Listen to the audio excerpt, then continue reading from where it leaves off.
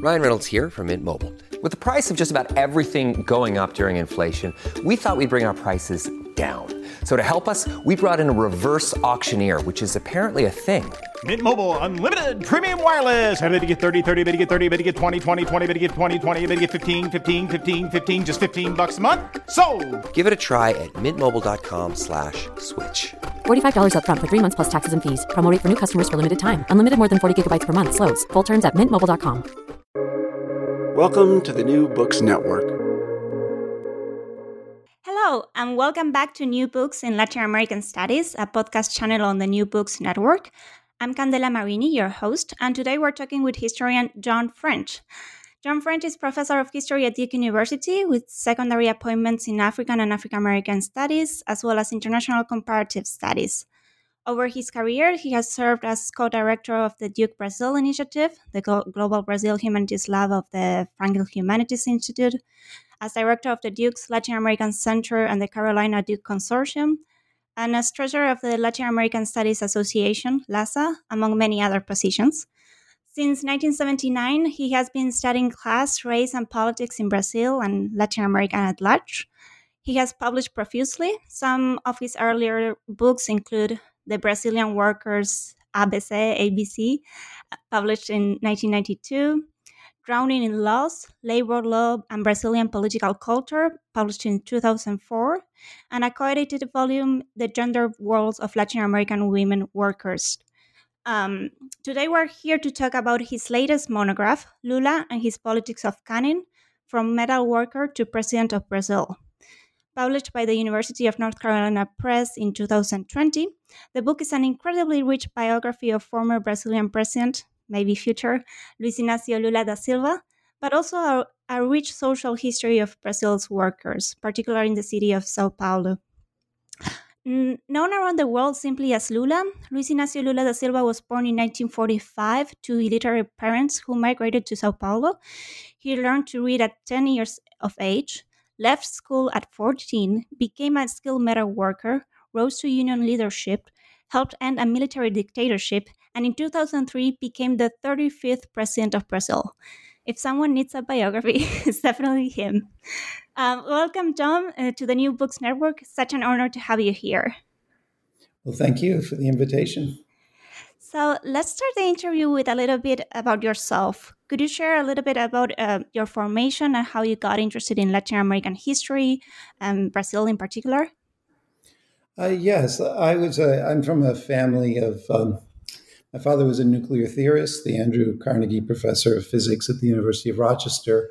So it's from a very cosmopolitan background.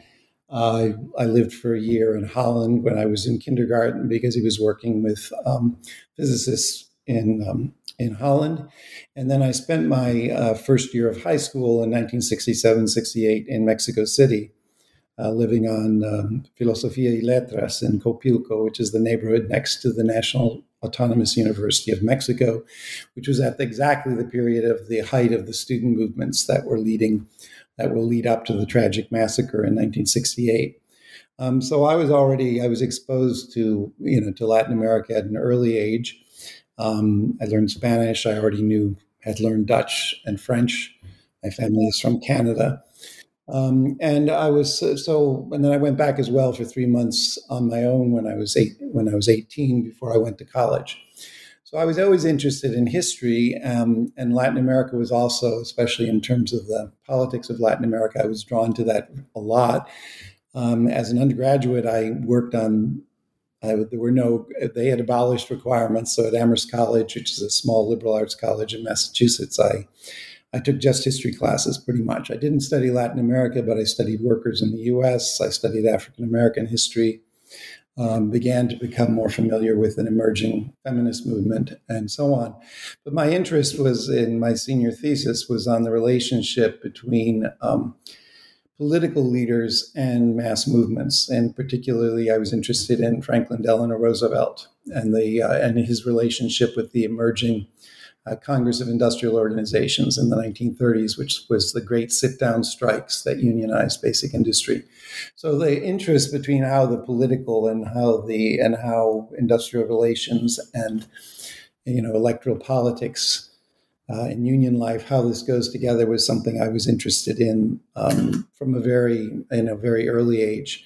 In terms of the question about Brazil, I actually prepared and, all the way up to through my prelims and things like that to do 19th century Mexican history, where again, the subject was in some ways similar to what I ended up doing both as an undergraduate and in my subsequent career, which was I was going to look at Benito Juarez and the wars of reform through the French intervention in the 19th century. So I was again interested in the issue of a new approach, a sort of a bottom-up approach to understanding how political leaderships emerge and how they work and how they relate to, without being completely equatable to the mass struggles.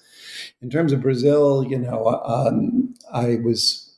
I switched from the University of Pittsburgh to Yale, and my new advisor, Emília Viotti da Costa, a Brazilian, extremely important Brazilian historian who had been forcibly retired from the University of São Paulo and then also put on trial for subversion. She was there, and in our first meeting, she said, whatever you work on, you're going to be stuck with for 20 years. So if there's anything else you're interested in, I was admitted to do Mexico. This is your last chance. And I said, well, there's strikes happening in the new front page of the New York Times. And she said, well, sign up for Portuguese and write a grant. And that's what I did. So I don't speak Portuguese as well as I spoke Spanish. I've lost my beautiful Mexican accent. I would never pass one of the last things I did at Pittsburgh was to get an A- in a graduate Spanish grammar class. I don't speak Portuguese at all as well as I once spoke Spanish, but that's how I got involved with Brazil. Wow, and that advice changed your whole career then. Yep. So let's start with the first question that came to my mind when I started reading the book. Why a biography? This is the first time you're writing a biography, right? Mm-hmm. I think the question is, there's a tradition of thinking about biography in relationship to the notion of great men, great ideas, great thought, great works of art, thought about as a kind of a very individualistic process, or a very individualistic thing that's tied in with certain very backward theories about the way the world works, of who's important and who's not important.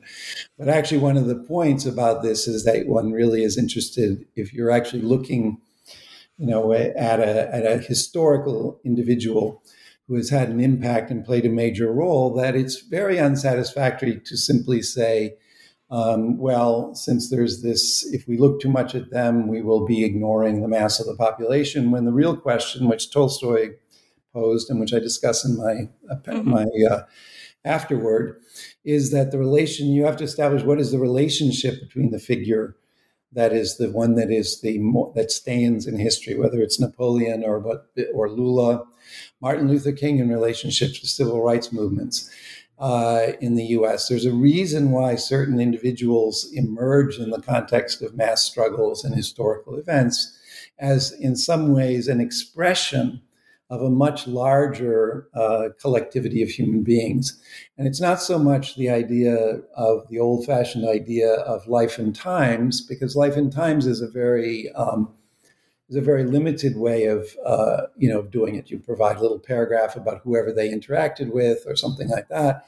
But what I was interested in was asking questions of historical causality. In other words, why does this person come to emerge, and how does that happening, how does the becoming happen, and then how do we trace it forward from there? And that's pretty much what this book is an attempt to do, is to use it's a very distinctive type of biography, because there are periods where it's talking about a lot of things that apparently aren't directly about his immediate personal life, but that actually are essential if we're to be able to understand him in relationship to the other working people, in relationship to employers, in relationship to politicians, in relationship to what was in his mind as his mind is crystallizing itself out of a set of interactions.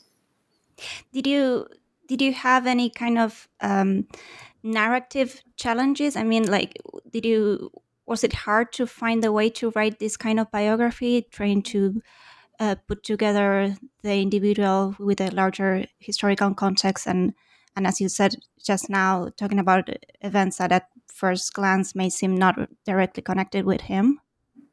Yeah, I was extremely lucky because the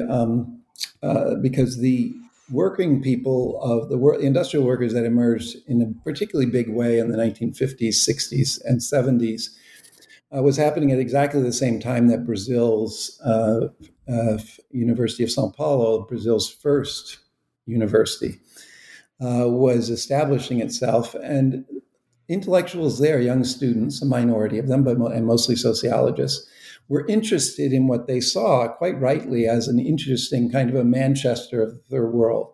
The site of one of the earliest massive industrializations, which is going to go from, not only is the population São Paulo going to emerge as one of the world's, three largest cities, but also one of the world centers of industrial manufacturing. So they set out to study workers, often with Marxist ideas or Marxist-influenced ideas. And there's various generations. So they were out there studying workers starting in 1957, and 63, 67, 68, 76, a whole sequence of studies. It was a moment where the Brazilian student movement, which is overwhelmingly white and middle and upper class, but the sectors of students that entered into struggle for reforms, and then the radical student movements of 1968, they were looking for allies, and they were interested, and they were relating to workers. They didn't understand who these people were very well or what this was about, but on the other hand, they were capturing workers' voices.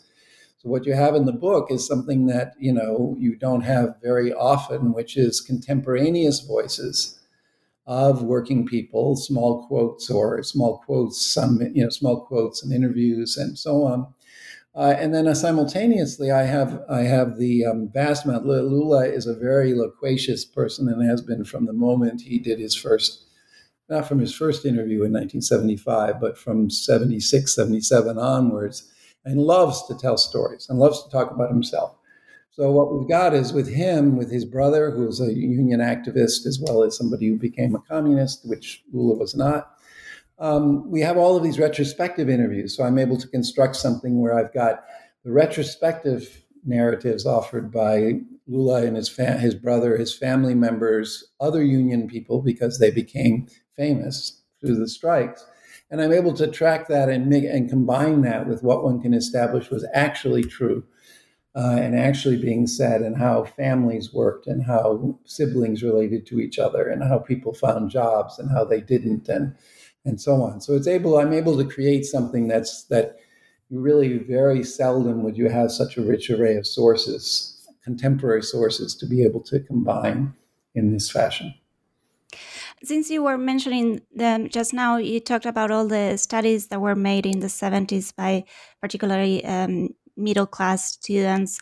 And it seems at that point you talked of them kind of like intellectuals of bookish assumptions that discuss history and politics using abstract concepts when studying the workers and their attitudes and thinking. There's one example I think you bring as a bad example of how they were interpreting the workers and their thinking. I think it was one master thesis that was published right after the military coup in 1964, and it was filled with big pessimism of such moment. And so, how were you able to? Or would you say that your book, in a way, tries to revisit those studies, reinterpret them, and how were you able to do that? What is your criticisms of those studies, if you will? Well, I think that you've asked an excellent question, because I'm an historian by training. I declared my major the first week of college. I've been interested in history since fifth grade. And historians, what I've done with these surveys, social science studies, first of all, I would never criticize them in any comments I make about them. The fact is that to have a bad a bad analysis that gathered data that's useful is much better than having no analyses. I mean, the number of workers in Latin America, members of the popular classes, that no one was interested in talking to, and we will never recapture their voices.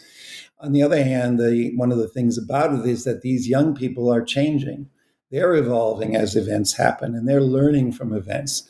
So it's really an open-ended process where in a lot of ways I talk about this as a dialogue. In some ways, the future of Brazilian politics is going to be a dialogue between USP-educated sociologists and a different type of intellectual skilled workers in the metalworking industry, which together are going to produced 16 years of two successive presidents, Fernando Henrique Cardoso, the famous sociologist and creator of dependency theory, who ran a program to study industrialization in the early 60s from USP, and Lula, who succeeded him. So it's really a very rich dialogue. And what I do is to separate out, it's what historians are trained to do. Where possible, I like to have the original interview materials, the actual notes and things, except lots of people threw out their notes, which is really sad. On the other hand, what I do is I separate out evidence from interpretation, and I extract the evidence. I look at exactly when the studies were done, so I'm aware of exactly at what point this data was gathered, because sometimes something might come out in print 10 years after the evidence was gathered. So by treating it in a very rigorous sense as what we call primary sources, I'm able to extract evidence that I can then reinterpret. So I may not agree with the analysis, and this would be true as well for later analyses that were richer and less given to pessimistic conclusions. But on the other hand, I can separate the two things out and make for a much more scientifically valid sort of set of generalizations. You were talking before about all the different kind of materials that you were able to use, but also like interviews that you conducted yourself. I think you were able to interview Andreotti. Did you meet Lula himself, and does he know about this book? I've met with Lula for the first time in 1991 in the trade union headquarters in São Bernardo. We only talked for about 5 minutes, but you can already get a sense from that, and I could already get a sense from that introduction, from that moment, about what the experience of charisma is like, because it was in the middle of it was after a meeting of launching a book about a communist worker that was elected mayor in 1947, and he showed up, and then people wanted him to meet me and things like that. And then when we spoke, it was really weird experience, because it was kind of as if the cone of silence surrounded. I mean, everyone is making lots of noise because it's a bunch of guys. And guys like to talk, and they're talking loud. Like all you hear is me and him. And he says, well, I think you should look into Afonso Monteiro de la Cruz, because he's the most interesting person. I think he's the one who really needs, it was like an immediate, I felt like, it was an immediate engagement. He didn't know anything about what I was doing necessarily. I hadn't even published my book yet, but it was interesting. And then the second time that I, met him, got to see him in person was in 2000. And that was interesting too, but that was not a personal interview, but it was the year where his party had to change it. If it was going to have a chance to win, it had to change its purist leftist politics and agree to make alliances with non-leftist parties. And he came to Aracaju. I was in the Northeast studying the vote of the PT in the Northeast, which is the region he comes from. And watching him talking with the people, with about 200 people, 200 militants of the PT in the city hall, and a large auditorium and things like that, with him pacing back and forth. And he's not somebody, what's really interesting is he's not somebody who gives orders. He's not somebody who commands or whatever. He's sitting there having a dialogue with them and then recalling things. And then most of them are very, very skeptical and very hostile to the idea that they would change this policy and things like that. And he'd say, well, so-and-so, I remember we were together during the 1979 teachers' strike in Minas Gerais. Are your workers in the teachers' union that you're now leading, are they willing to strike the way you did in 1979? And he said, no. And then his point was he was sort of like dealing with their feelings about how things were. And it seemed, after 3 defeats, it seemed a bad time. And he says, well, maybe we should think about, the idea that maybe if we're willing to change our approach, maybe we'll be able to change the conditions, and maybe it'll be a little bit easier to achieve some things, rather than sticking to something that's going to lead us to another defeat. And that's exactly what happened in 2000, was the party changed its rules. And actually, they then proceeded to win more than half of the cities of the Northeast, more than half of the capitals of Brazil. But watching him talking with people back and forth, and people talking back to him, he's not somebody who insists that people have to show deference or something like that. And in fact, that's actually quite interesting. And then the third time I met with him for an hour in 2016, I was with Miguel Nicolelis, a neuroscientist who's been at Duke for many years. And I showed him the outline of the book and all that. I mean, in truth, he was not another biography. He's had a bunch of journalistic biographies. This is the first scholarly biography. Truth, he wasn't particularly interested. And he wanted to mostly talk with Miguel Nicolelis about a project that he was supporting Nicolelis in, and about what President Dilma should be doing, and how can she launch something that'll emphasize education as what's important. Because he's very focused on the immediate, the immediate concerns. I mean, yeah, okay, another person writing about me, that's fine, good, But, and then I saw him twice I saw him twice in person after he was released from jail, in 2019. Oh, wow. Once in a small scale, once with a crowd of about 5,000 people in a union hall, and once in a smaller private thing of the metal workers at their picnic, a sort of a picnic where he spoke. The fact is he's interesting to watch in operation. He's very, even his physical, the way he physically moves and things like that. He's a very touchy person.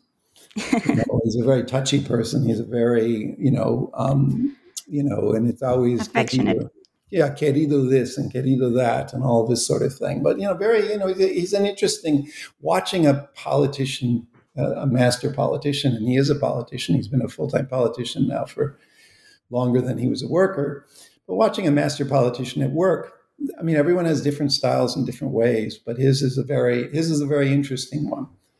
You know what I mean? And it's not based upon the idea of drawing lines or creating antagonisms. It's always about trying to find connectedness. You were mentioning right now that there were a few journalistic biographies about him, but you mentioned in your book that with the exception of Denise Parana's work, they usually rarely mention his family. So I was wondering if we could start there, like who were his parents, and in particular, of course, his mother? Mm-hmm. Yeah, I mean, it's routinely, and in my book I do it as well, refer to her as Dona Lindu. His mother and father were illiterate from a small area, small subsistence agriculturalists in the Northeast, not in the semi-arid interior, but in actually an area that's where the Agreste, where agriculture is possible. He always refers to him, and I do in the book, as Dona Lindu, but actually that's actually the sort of thing you attach Dona to suggest that the person is not simply nothing. It's a sort of a form of respect, that's meant to sort of say that. But if you were looking at where his parents fit in the hierarchies of Brazil and everything like that, they're in the bottom of the bottom. Certainly when they start out and everything else. And so it's really a rise from a very, very, very lowly situation to Santos, which is a big port city. And then from there, after she leaves her husband because of his violence and his abusive treatment and things, she takes her eight children to Sao Paulo. Her 8 children to Sao Paulo, and then manages to establish the family. And as she puts it, as it's put by many working class single mothers, she can feel satisfied because in the end, none of her boys fell into crime, and none of her girls became prostitutes. Um, the book is also the story of Sao Paulo. In a way, the city grew as an industrial center from the 1950s through 1980s.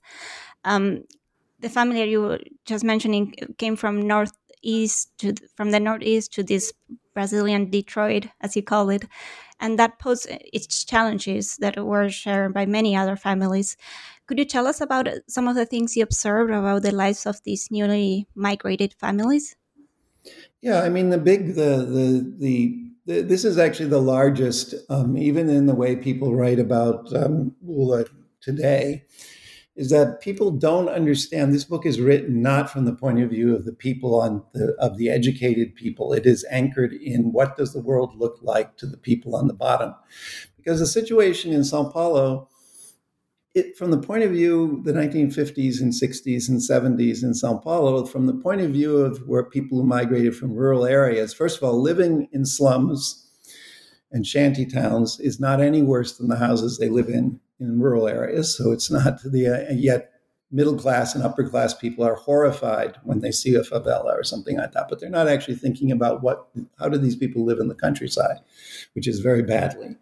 And even worse, because they didn't even have the opportunity for electricity or running water or access to water anywhere nearby. But the problems are immense and varied. But the big plus, which is why the experience of Sao Paulo for this period of mass migration, it horrifies the longtime residents of Sao Paulo, are horrified because they see themselves being inundated by these outsiders, brought in by these factories, covering all the ground and all the things. And they see it all. They see it at a distance, and they see it as them as suffering, miserable, and all of this sort of thing. But that's not how, especially among the young people, because the people who tend to move tend to be, arrive with a bunch of young children like Dona Lindu did. For them, this is a city of opportunity because there's jobs. It's possible to get jobs. There's lots of jobs out there. You may have to work hard. You may not be paid well and whatever. But for the people who don't go there, the first time you actually have cash in your hand, for people who come from rural areas, cash in your hand is not something that you have very often. So from their point of view, Sao Paulo is a land of opportunity. It's a place, and especially for young men, like Lula, who are able to be part of a very tiny minority that becomes skilled workers, which puts them in a great demand and actually quite good positions in terms of pay and everything else. This is a world of opportunity. All of Sao Paulo is full of this. And this period of Sao Paulo's history is a story of just immense sense of no limits on where we can go or what we can do with ourselves. And it's so amazing. Now it's not the experience of everybody, because fathers tend to do badly. Fathers end up in terrible jobs because they don't have skills, they don't have education, they're illiterate. Mothers obviously hold families together and so on. But for young men, and also I would add for young women, some young women, the fact is this is a world of opportunity. This is a positive, optimistic period, which is not the way. When you get, people writing leaflets, writing about workers from where, sociology students, they're writing denunciations of the horrible mistreatment and the, oppression and domination and exploitation and all of this. But that's not what it looks like necessarily to the people that are going through this. They can come to see it that way at a later point, but isn't how they actually experience that world. And it's also not the way that it was perceived, perhaps, by some of the middle class people that you also include in your book. I'm thinking about the study by sociologist Luis Pereira about the teachers' attitudes and their assumptions and their views on the students they would teach to in primary schools in suburban Sao Paulo. Would you like to talk about these contrasting views? Yeah, I mean, it's interesting because in all I by now, because of the amount of, I have read probably, 1,000 or 2,000 interviews with working people from Sao Paulo as a whole. and a large chunk of that from ABC in particular. But one of the things that I never find them complaining about their elementary school, because they don't see it. I mean, Luis Pereira, who taught, he's the founder of, he was a sociologist at USP. I met with him before. He was one of the people who threw out his notes when he moved to an apartment. He did 2 important studies, but he had taught at this school in Santo André, and then he went back and studied it for a year, and it's an amazing study. But at the same time, his renderings of the deeply prejudiced, both racially, regionally, culturally, the enormous gap between the teachers, the female teachers who also beat the children, even though they're not allowed to, it's against the rules and things like that, who have very, very negative attitudes about these invaders from outside, many of whom are also darker or brown or even black from Minas in the Northeast. And, but it's interesting because from the point of view of the kids, well, first of all, most of them don't finish primary school. Lula is unusual in finishing primary school. He's the only one in his family who finished primary school, because it's hard, because you need everybody out there from a young age making some money somehow to contribute to the family's survival, because there's no welfare. There's no social welfare programs. There's nobody handing out money to people just because you're starving or anything like that.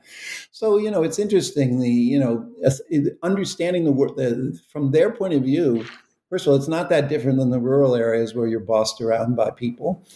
And you go to the city and you're bossed around by people and people look down on you. But, this is the way the world is. They see a world in which they accept as simply the way things are. I mean, the majority of the population of Brazil has never believed that it lives in a world where they have rights, or a right to talk back, or a right to stand up for themselves, or a right to complain. And the fact that a group of them, so millions of them, are going to come to do that in the late 70s is going to change things in Brazil in a profound way. But at the time, who's going to complain about it? The teachers are stuck up. Yeah, teachers are nasty. Yeah, but then so's everyone's nasty. Plus, the teachers beat us. Well, family members are allowed to beat children for misbehaving and things like that. So it's a very, you have to understand the way in which the way in which even things like child rearing are very different in middle class families than they are in families of rural folk, or rural folk moved to the city. In the book, you describe several key moments and factors that eventually led Lula to become the person we know today. You actually argued that his style and leadership had developed by 1978, the year of his first strikes, and that it has since remained unchanged. So I want to particularly focus on these formation years. We already talked about his mother, Dona Lindu. Let's talk about one of her biggest successes, getting Lula to finish primary school, as you were saying, and to later enter into the Sinaí apprenticeship program. So what was the Sinaí and what was their mission? Yeah, I mean, Brazil is, every country is unique, and every country has its things of which it can be particularly proud, and its things and histories which are particularly ugly. In many ways, the two influences, if you're thinking about Brazilian politics in the 20th century, Brazilian statecraft and the actions in the top of society.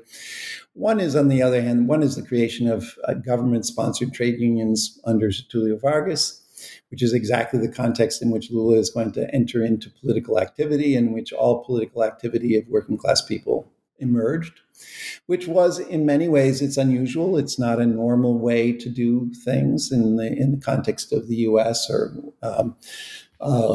many other countries. But it, at the same time, it was driven by, on the one hand, a kind of a utopian idea about creating an organized society.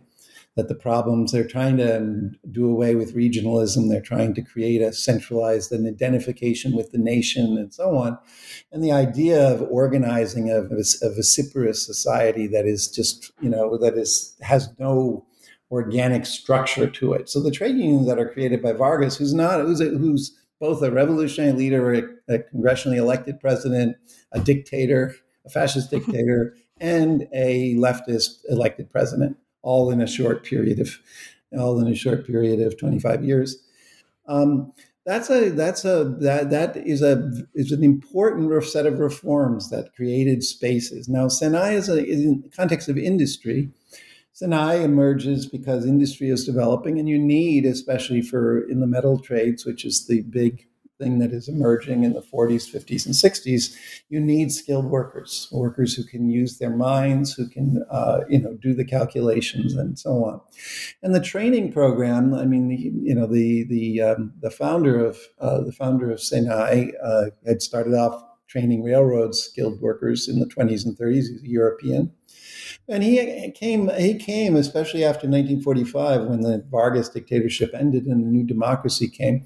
He came to embrace a kind of a reformist approach, because to get a reformist vision, again, I think in Catholic related image about the idea of the integral person, and that one couldn't, if you want to create skilled workers that will be loyal to the mission of the nation and to the mission of modernizing Brazil and industry and so on. And therefore, if we want them to do this, we have to treat them as if they're not simply people to be ordered around and looked down upon and beaten and mistreated, which is what the primary school teachers were doing.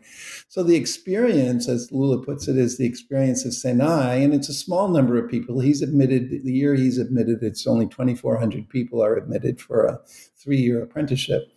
He calls it the moment that he first encountered, citizenship. It's 6 months in the factory, 6 months in a school, which is a brand new school built in Brás. It has free lunches. It provides dental care. You do classroom work, and then you work at machines. You play soccer. There's student associations. There's a library. There's all this sort of stuff that somebody like him, simply out in the street playing soccer and hanging out and everything else, would not have had access to. So Senai is a really fundamental, becoming a machine, a tornero mecánico, a metal lathe operator, is really, and it makes him part of an elite, in relationship to the working class people as a whole. So Senai, in many ways, Senai is the evolution of Senai and the idea of integral education for the whole man and of some sort of a more horizontal relationship between teachers and students is a vision, again, about the idea of some sort of, it's akin to the idea of creating an organized society in which groups can work together despite their differences on behalf of some common mission. You were just mentioning that his experience there made him moved him into some kind of workers' elite. Could you talk a little bit more about these internal divisions and diversity within workers' groups, between those that were considered skilled and unskilled? Yeah, we're talking about we're talking about an industry, the metalworking industry, which will grow by the late 70s. There's almost a little under 1 million metalworkers, and the overwhelming majority of the metalworkers are unskilled.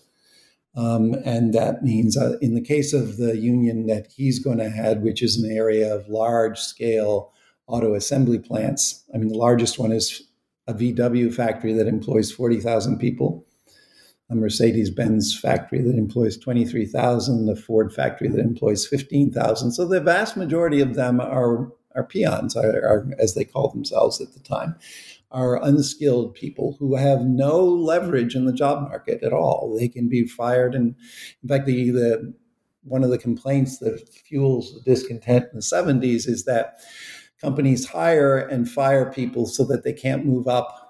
They hire, at any given year, a factory might turn over half of its workforce among the unskilled because they can always hire somebody else. But if they let the person stay for another year, they'll get a step up in their pay and things like that. So the unskilled they're the ones who are most, and they receive way lower wages than the skilled workers do. But skilled workers, on the other hand, you can't simply fire them because there's a shortage of them. And therefore, they have leverage and they have the ability to stand up for themselves more than, even if it's more than the unskilled do. And the relationship between the skilled and the unskilled is a fraught one, and not it's easy to say, oh, they're all workers or something like that, or they're all looked down upon because they get their hands dirty, which is true that that's how the educated classes and the conservative classes see them. They see them as social inferiors. They don't distinguish between a skilled worker and an unskilled worker. As far as they're concerned, they're all, it's a kind of a caste-like aristocratic sort of thing going back to slavery times. But the fact is that there's big differences, and even among the unskilled, it makes a big difference. If your job is to be a sweeper on the factory floor, you're looked down upon by the unskilled workers. So it's not that there's any sort of automatic unity among people just because they work for a wage or they work for a big factory. That unity has to be created, and that's what's hard to do. And watching how it happened and trying to come to understand how it came to happen in this particular set of industries, in this particular place, not everywhere, not in every factory like this, but in the ABC, this particular place, these things happened that allowed these struggles that are really quite historic and quite amazing. His brother, nicknamed Fray Tico, played a definite role in these formative years of Lula.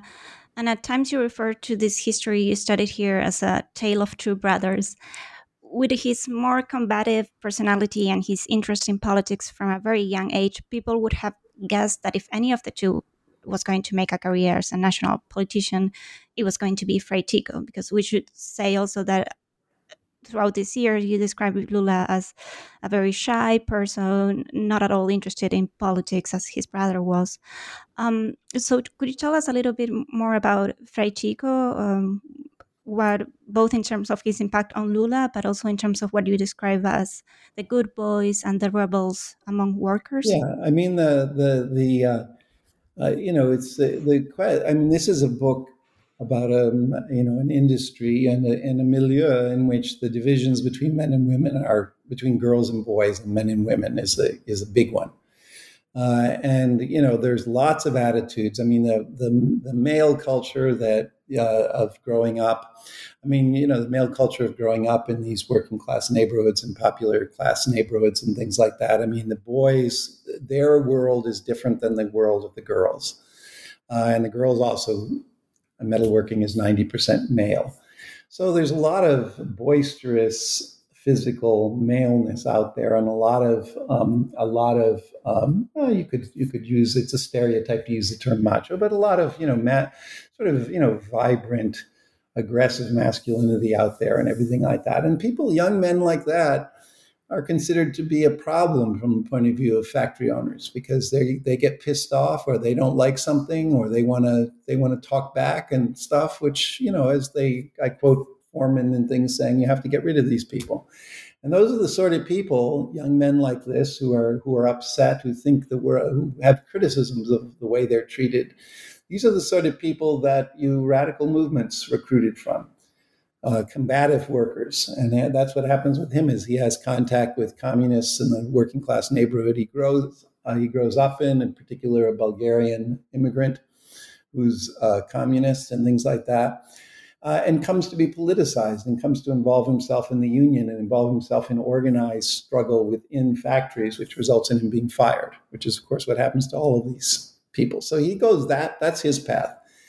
Lula, and also his mother had wanted him to become a tornero mecánico, but he refused because he said, I like pumping iron. I'd like to work on a truck more than that. I'd like being with girls, I'm like having, I'm doing male things. I mean, he actually is aware that because he ended up as a welder, which is skilled, but it's a very tough job. It's not as at all as elite as the others.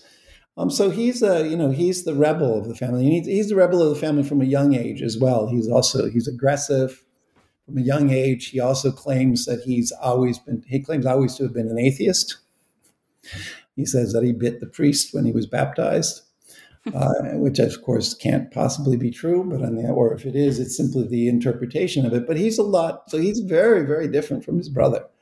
His brother is the good boy. His brother is the one who's willing to allow his mom to direct his life, to make him do what he's supposed to do, which requires a lot of policing because there's a lot of, to get up every day and go to the factory and then go to Sinai and to do the work, the schoolwork, and to do the other stuff. It's, and he's very, so it's really, and he doesn't get himself involved with factory fights at all, with fighting with foremen at all, or fighting with factories at all. He doesn't belong to the union. He's got no interest in this political stuff.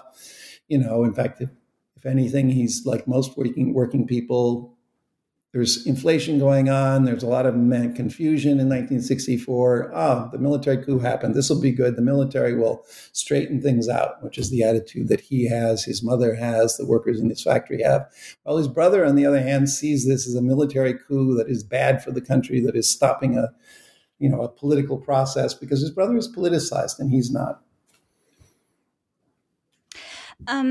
So given this scenario, how is it that, and you explain in the books, but this is kind of the big question, how is it that Lula then joined the union actually and joined their representatives list? Yeah, I mean, that's actually the fruit of his brother. His brother is linked to, he's not yet a member, but he's part of the leftists, one of the groups of leftists in the union and things like that. And they, putting together a union slate, even under the dictatorship, you have union elections, and people need to get, votes.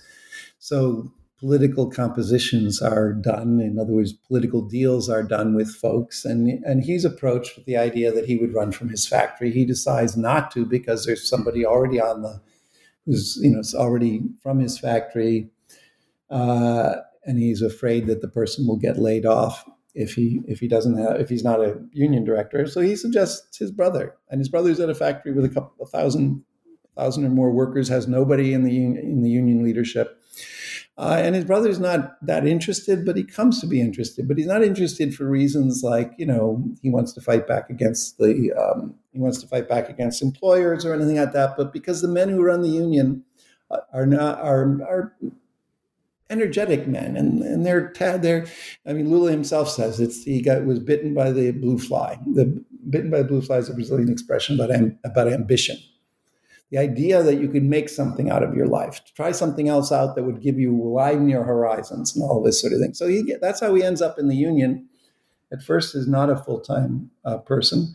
And then in 1972, he becomes when he runs a second time, he will become a full-time union officer. But so he starts off and he enters the union in a very typical way, but a way that's not really related so much to political or class struggle or something like that. And part of the aspects of his personality, his enormous sociability, his capacity to connect with people, his fact that he's funny, he's very funny, has a good sense of humor. He's not full of himself. He doesn't harangue, and he's not like, I'm afraid Chico, Lula complains a lot about the fact that he and his family couldn't stand him constantly preaching at them. And all this sort of thing. If you know anybody who's super political, who doesn't yet know how to modulate, you can imagine what that's like, where you're there, they always know better than you and know what you should be doing.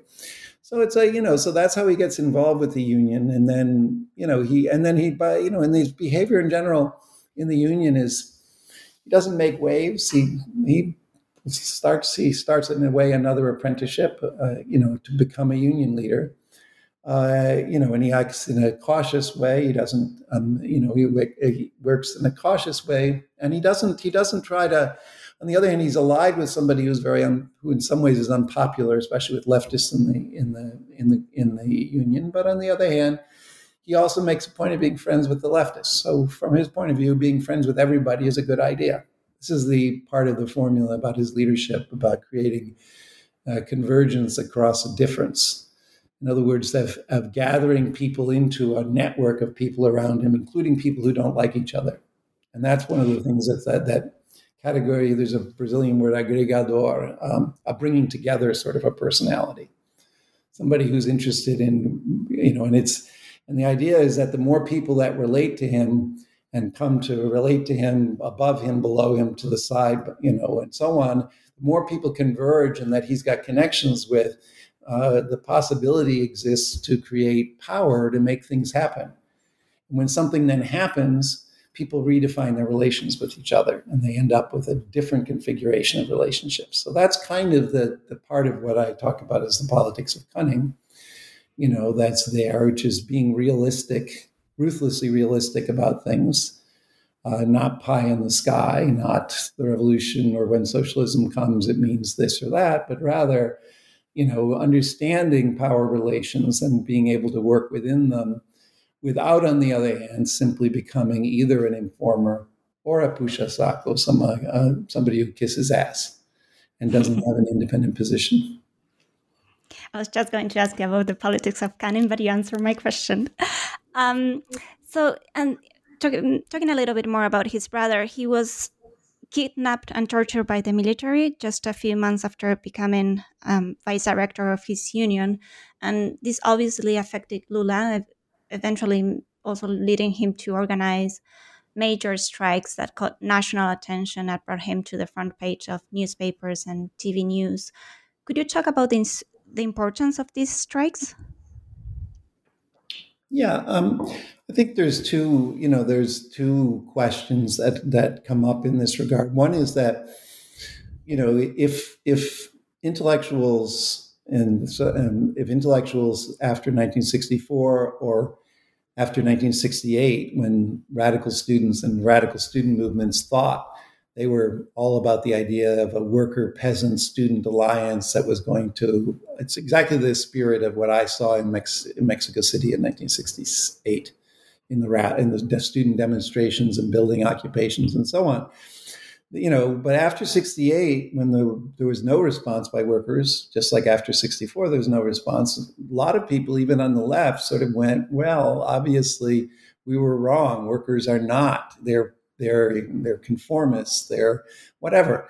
But the weird thing is that as soon as the strikes happened in 1978, but especially then 79 and 80, all of a sudden, all the stuff being produced by sociologists, almost all of it, seemed to suggest that it was natural that the working class fought back because the working class was being exploited and dominated and had always resisted the military regime and so on and so forth.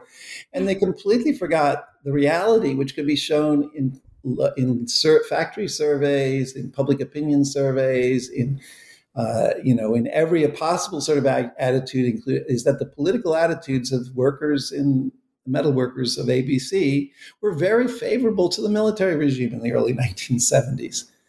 It was a period of the economic miracle where Brazil grew by 10% a year for 4 years and a half, for 4 years in a row, and where jobs and factories were transforming themselves. I mean, it was really good times.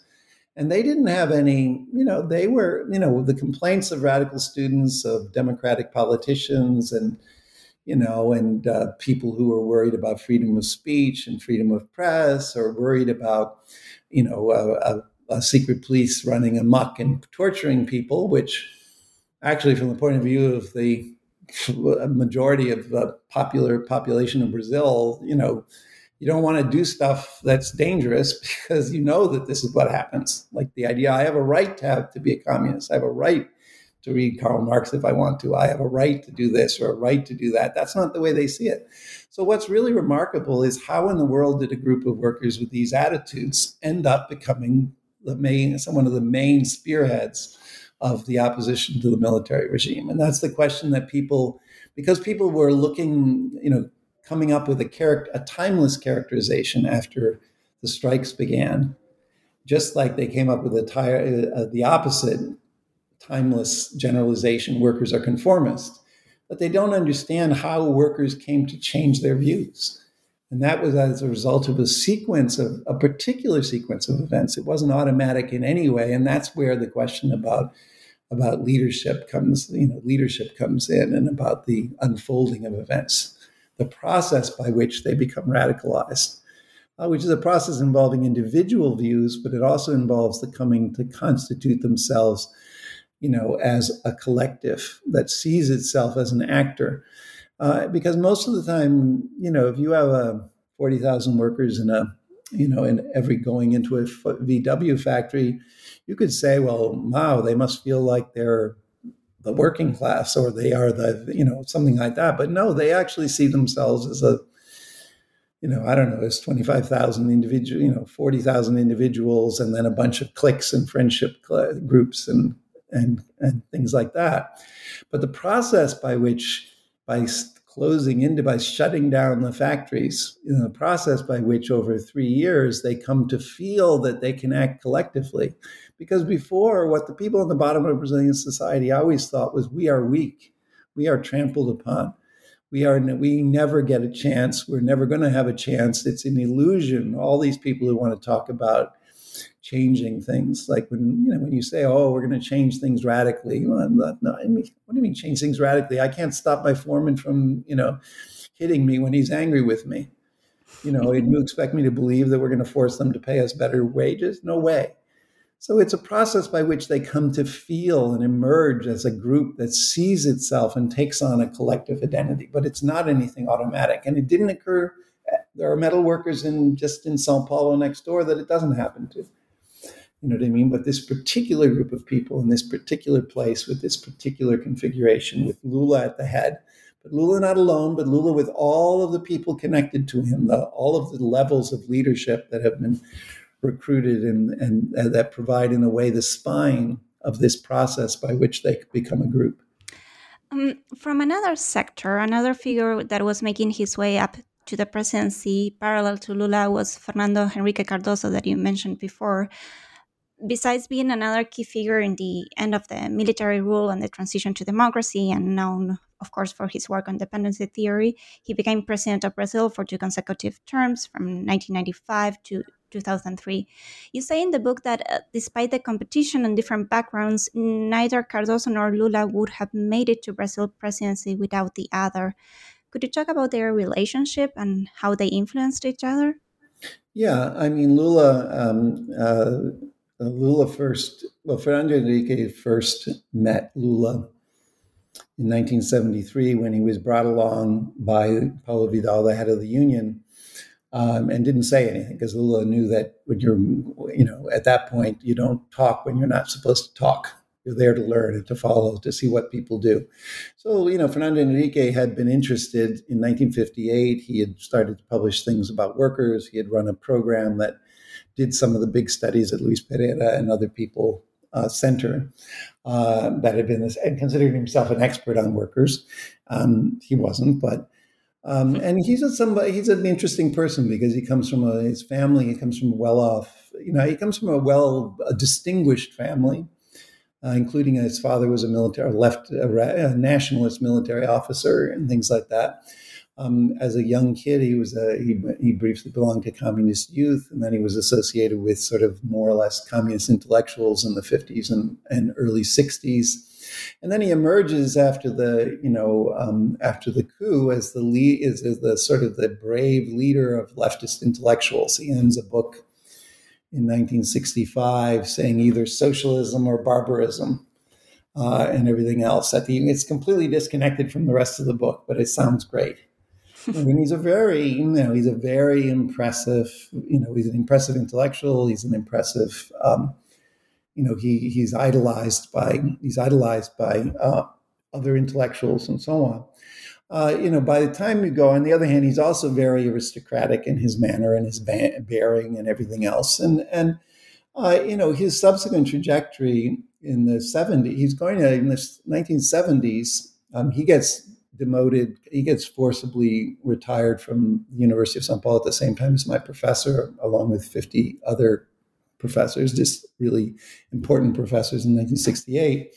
In the 70s, he's actually an ally and works for several years in conjunction with Lula. Lula's union, it provides support for his attempt to run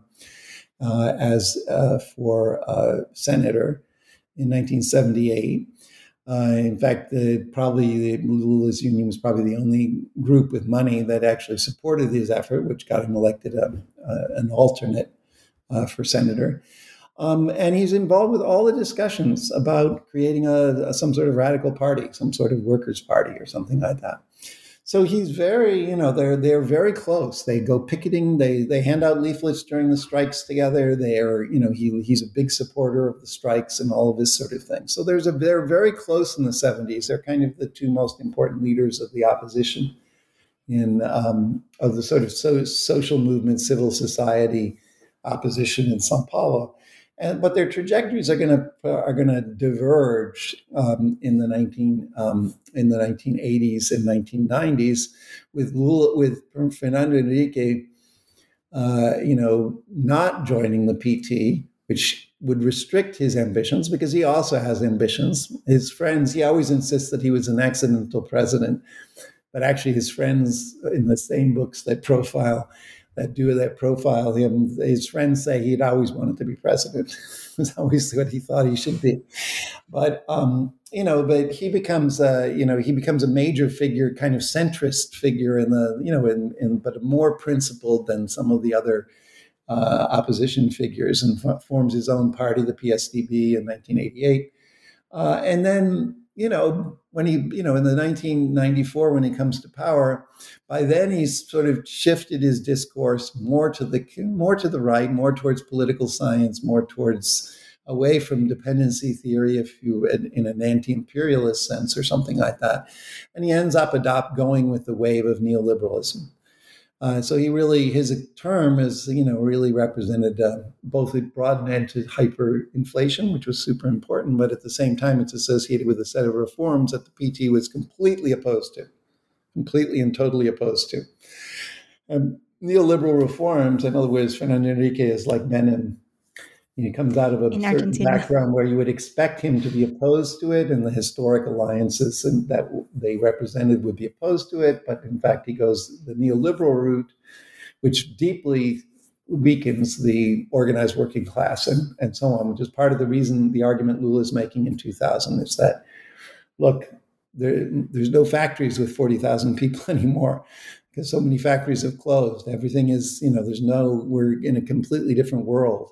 And in this world, the only path to coming up with anything that would let us achieve any of our goals and objectives is to go through the political route and to have the real impact to become the president is the place. So they have a long now. Fernando Henrique was a wonderful person in overseeing the transition. He oversaw and blessed the transition. He became kind of the patron saint of the conservative classes and the middle and upper classes as president. Still vastly respected by them and things like that, although he's someone who is never good for getting votes, and all of whose candidates after he finished office from his party, all of them were defeated by Lula and his party. So, it's a complicated relationship. And Lula's, Lula's attitude towards Fernando Henrique is much more, and there's a much greater consistency to Lula's narrative and discussion than there is with Fernando Henrique, because in some ways he does move. I mean, he moves in ways that he can't fully explain or justify to himself.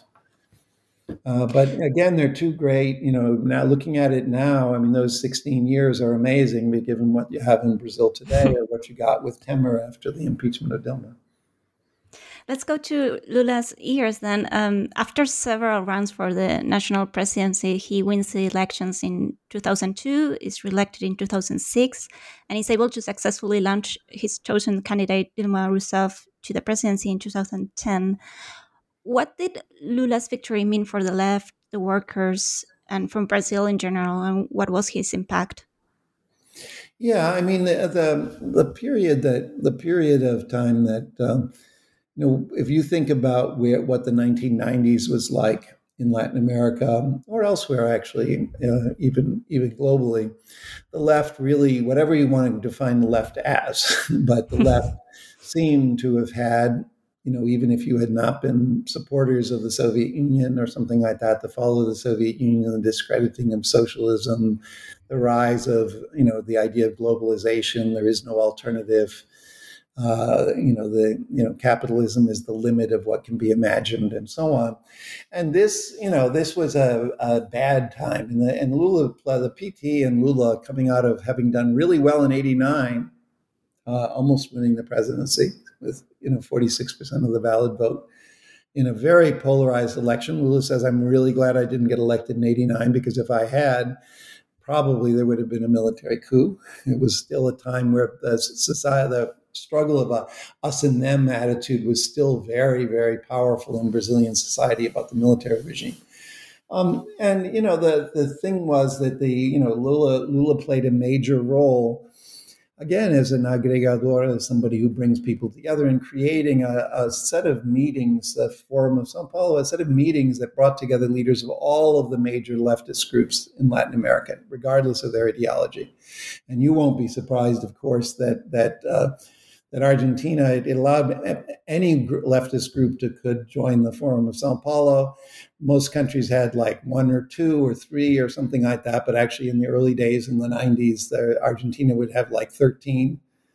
None of them with any influence, of course. but anyway, and bringing people together, completely different Marxist-Leninist parties, armed guerrilla movements, ex-guerrilla movements, people who claim to be simply nationalists, and so on, and creating a platform of anti-neoliberalism as being drawing a different set of boundaries about what's going on where, in Latin American society. And when the big surprise in 98 with the election of Chavez, who would have been thought of as a sort of a classic Perón-style populist with a message a lot like Perón's message against the oligarchy and so on and so forth, and against the UN anti-imperialist, that's a big surprise. But the next step with Lula's winning in 2002, his win in 2002 is the beginning of what comes to be known as the Latin American left turns. And by the time you get to 2010, 2/3 of the population of South America is going to be under governments, a variety of diversity of governments of different ideologies, whose leaders might have different ideologies and things, but all of whom are united against neoliberalism and in favor of regional integration and in favor of an independent role in the world. So, and Brazil is really at the center as the largest country and the wealthiest one, but also is at the center of holding this together, because there's a lot of political differences between the far left of the left turns, which Chavez is usually identified with, versus the more moderate parts of the left turns, which might be like Tabaré Vázquez in Uruguay or something like that. Mm-hmm. So, what you're talking about is a role. It's a period where, as Lula says, it was proven that we could, that we can improve the lives of our people, by policies, and they're not particularly radical policies. If you look at the policies he was advocating in the 80s, when he was calling for expropriations, refusal to pay the foreign debt, and a lot of other things, none of which were going to happen, but that he campaigned for, versus what they actually accomplished. But the fact is, they managed to, in the Brazilian case, they managed to lower the levels of inequality. They managed to create a program that assisted the most destitute, the Family Fellowship Program that reached 50 million people, and to win the approval. The idea that, Lula said it's always everyone is afraid of electing the left because they're afraid they're going to ruin the economy and mess everything up. And the experience, as he would be the first to say, we turned out to be better at running capitalism than the capitalist politicians were. It doesn't mean that it's not capitalism. And he said, and besides, helping the poor, he said, helping the poor is the easiest thing to do in the world. It only is, it's much less than we pay for the pensions for state functionaries and the military and judges and the rest of it. That's actually a big chunk of the Brazilian budget. And they're in Bolsa Familia is like less than 3%. And he said, if it was so cheap, how come we didn't help 50 million people before? You know what I mean? Or 50 million families before. And the answer was because there was no will, to address these questions. People assumed hunger and starvation were simply the fate of people, and things like that. So it established a different sense of possibility in Latin America. And it's a very, then it was followed by a resurgence of the right, but it's turned out to be a very fragile resurgence on the part of the right. So it's been Latin America is a politically extremely interesting, very, very complicated society, every single one of these societies and then the regions within them. But the experience, the Lula government is at the center of it. And again, typical of his politics of cunning, Lula is best friends with Chavez, and he's best friends with George W. Bush, the U.S. president, U.S. Republican president. He manages to keep them both relating to him, with him in the middle.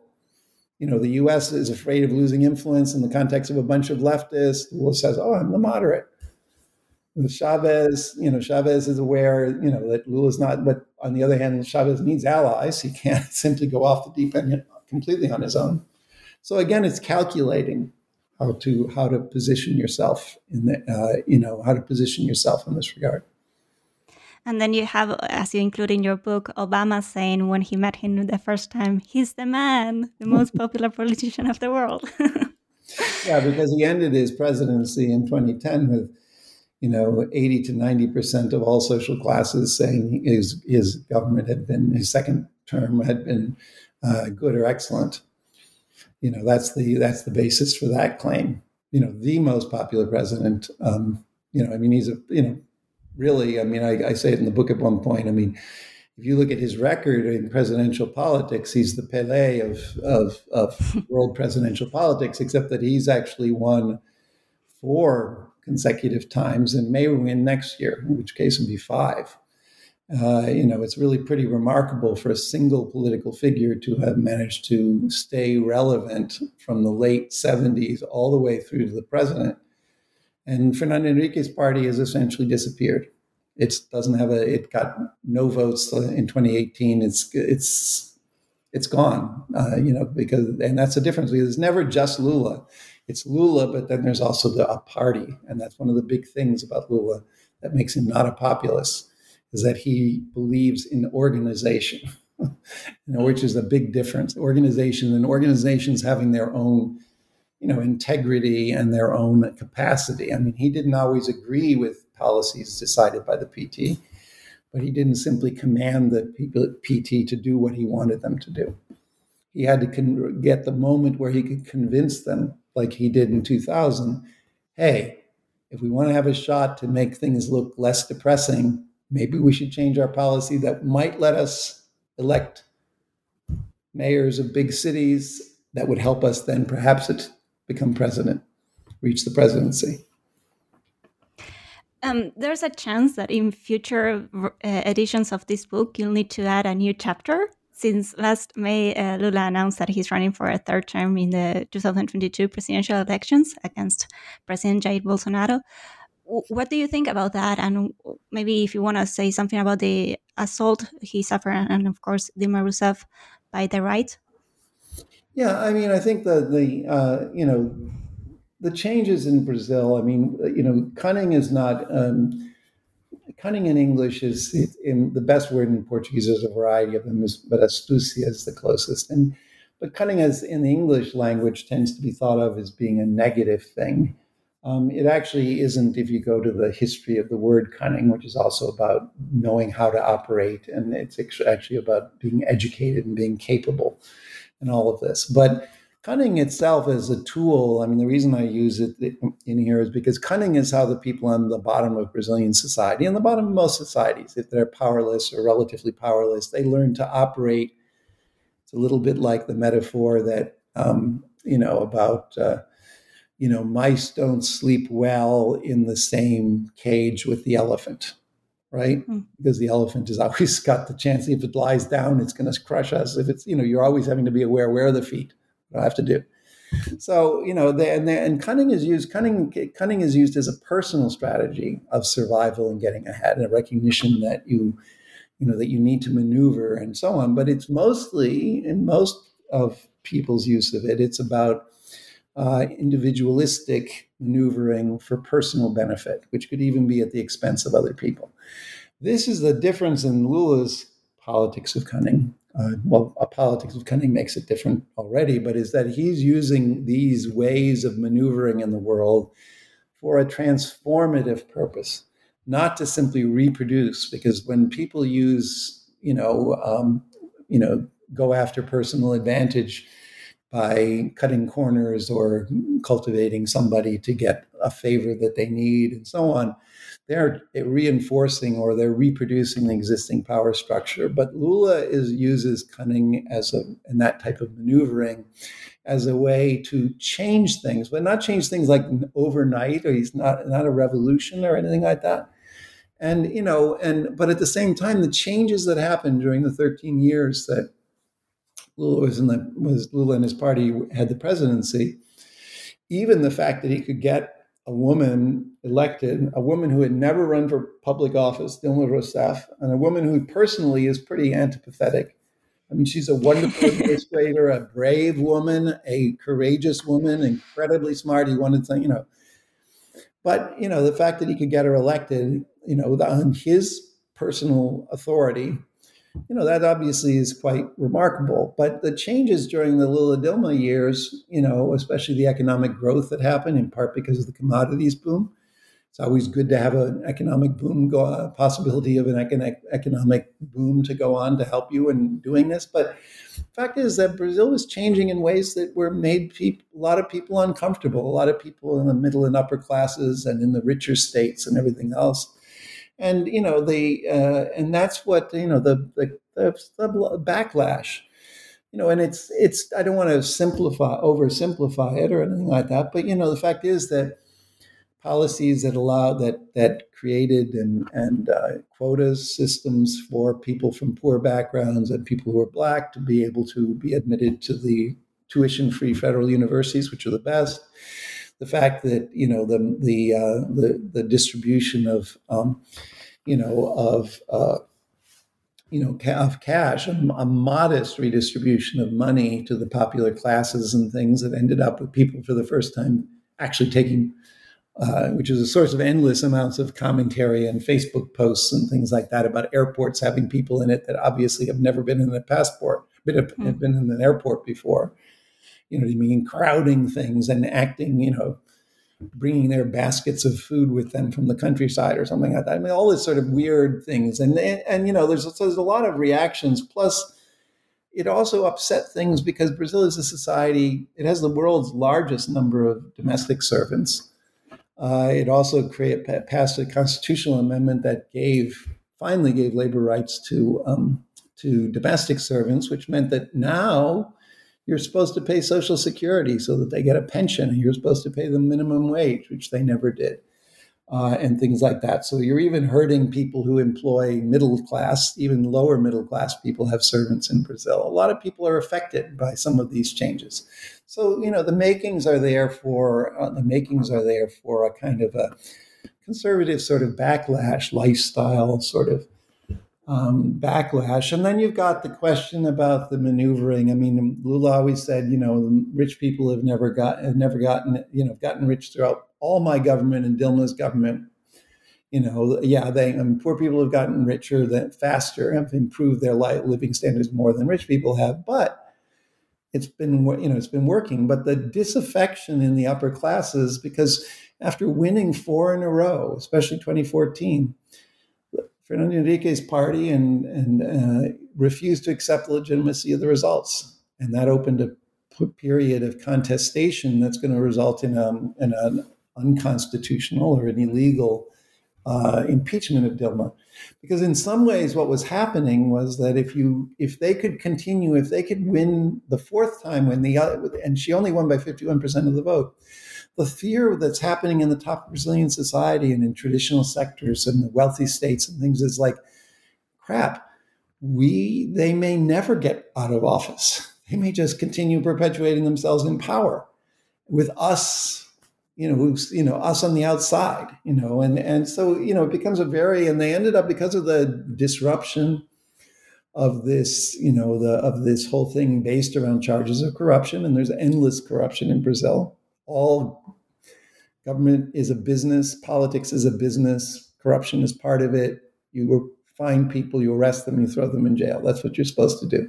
But they turned it into a campaign that it's the PT uniquely, and Lula in particular. They jailed him, they impeached Dilma, and so on. And they ended up, because all of the people who led their effort were themselves corrupt, with electing a horrible far-right troll and an incompetent man, Bolsonaro. So right now, Lula, after 2 years in jail, was released. The Supreme Court recognized, because of the hackers' findings, that it was fraudulent, that the entire set of prosecutions against him were fraudulent. They were self-evidently fraudulent at the time, but the whole mass media, the whole international community, most educated people, and so on, all bought into this myth. And the Supreme Court reversed itself and dismissed, and now all the courts have dismissed all of the charges. There were dozens and dozens and dozens of types of charges filed against him. They've all been dismissed, and now he can run again. If he had run in 2018, even from jail, if he'd been allowed to be on the ballot, he would have won, according to all the polls. So they kept him off, and now they face him coming back again. Except now a lot of them are chastened, and many of them have realized that they have made a big mistake. And things like that. So it's going to be interesting to see what happens. Yeah, there's so much more to discuss about this book. Each chapter is a world of its own, and I recommend everyone to buy it, not even just for those interested in Brazil's history or Latin American history, but also workers' history, or just to have like an excellent example of how to rethink biographies. And we're taking a lot of your time, but just before wrapping up, could I ask what you're working on now? Yeah, I'm working on the project that I'm most excited about, but it's been the schedule's been put back because of COVID and the ban on travel to Brazil with my research funds from here, which are now lifted, so I'll be able to go back again. Is a project dealing with the photographic record of the strikes, because the big dramatic thing of the strikes that made it so memorable and that created really emblematic images of this period of Brazilian history all involve this sequence of dozens and dozens of stadium rallies of strikers, sometimes crowds as large as 60 or 70,000 people, many, many times 20,000, 30,000, 40,000, and with Lula speaking to the crowd. And one of the things that's always interested me, these are there's a whole set of really famous photographic images. There isn't televised images because the TV was in the hands of supporters of the military regime and they didn't run video of the rallies, but we have a lot of filmmakers made films of these rallies because they were amazing. But people tend to use these kind of to stand in for, these images are used to stand in for this, and they're usually Lula talking to the crowd or something like that. But if you look at my book, you'll see I do have a picture of Lula talking to the crowd, but the crowd is actually more interesting than Lula is. And we have a lot of documentation of all of the on paper from the secret police and things about these rallies. But what I've been doing is locating tens of thousands of negatives and things that allow one to address rallies and the differences between them, and then you can even potentially coordinate it with some of the filmed rallies that are done and things like that. And you could actually probably, and with the recordings we have of some of the speeches and things, where you could probably figure it out. And this really is an exciting project. It's a little bit different. It's about visual studies is a really, really important and exciting area of research that's emerged in a big way in the last 20 years. And at the same time, there's a lot to be learned from the world of visual studies and things. But again, as an historian, I'm working with it as photographs as evidence, as opposed to, the idea of the dynamics of power between who holds the camera and who is looked at in the camera, or the, Bars punctum, or, in a particular image, and so on and so forth. Because if you actually have enough pictures, the choice of an editor about what picture to run, and then that's the picture people know, that picture is actually only one of several hundred other pictures of exactly the same moment in time. I have cases of rallies where I have 5 different photographers that took pictures of the same place, of the same scene. So the idea is it'll be complex and will require a lot of money, but it's also a conceptual thing, is the idea of, taking images out of the notion of images and turning them into thinking of them as being like as evidence out of which you can build something. Or essentially you could write then about the different rallies and how they were different from each other, rather than just using any photo of a rally to suggest that it's the same as every other one. Thank you so much. It sounds like an amazing project. Actually, at the beginning of the book, I just remember you put together two images of Lula.